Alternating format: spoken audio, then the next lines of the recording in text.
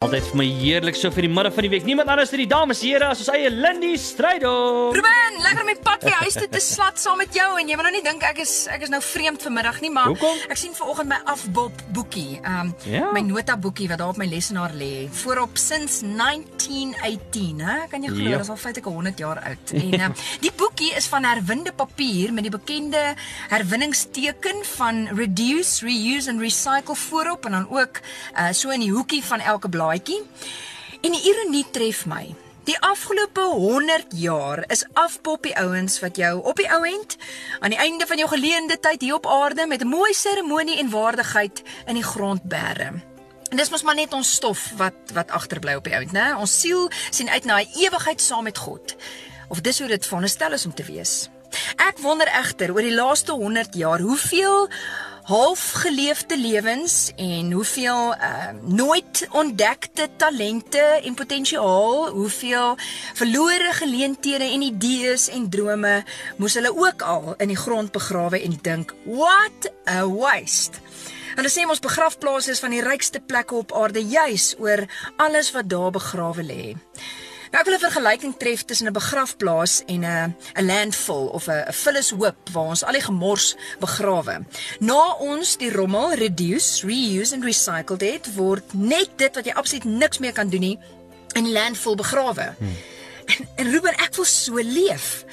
Soos George Bernard Shaw gesê het, I want to be thoroughly used up when I die. Ek wil opgebruik wees vir die koninkryk van God. Daar moet van my niks meer oor wees aan die einde van my lewe nie. Julle kan my ou stoffies maar net sowel op 'n ashoop gooi. Nou wil ek net gou hierdie begrippe van reduce en reuse en recycle ook terugbring na my lewe toe. As ek dink aan reduce, die vermindering van gemors en onnodige kompleksiteit wat ons baie keer self veroorsaak, die herlei en die terugbring na die eenvoud van waarvoor hierdie lewe en my lewe eintlik bedoel was voor ek aan die einde agterkom, ek het my tyd en saam met dit my lewe gemors.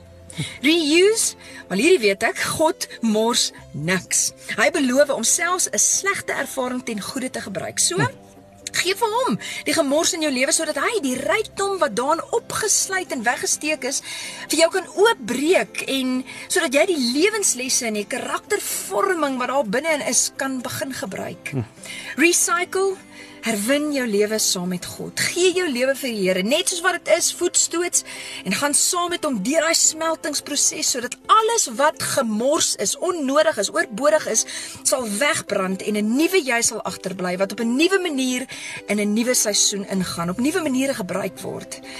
Ruben is hierdie kant van die ewigheid, 6 voet bo die grond waar ons lewe kan herwin. Waar ons lewe, ons talente en ons tyd weer kan begin gebruik, dalk vir die eerste keer begin gebruik en waar ons die onnodige gemors kan afskud om ligter saam met Jesus te leef. So, ek wil jou vra, wil jy nie in hierdie herwinningsweek wat ons vier, die Here vra om jou lewe ook te herwin nie? Ek is Lindy Strydom met jou sladdiepad inspirasie.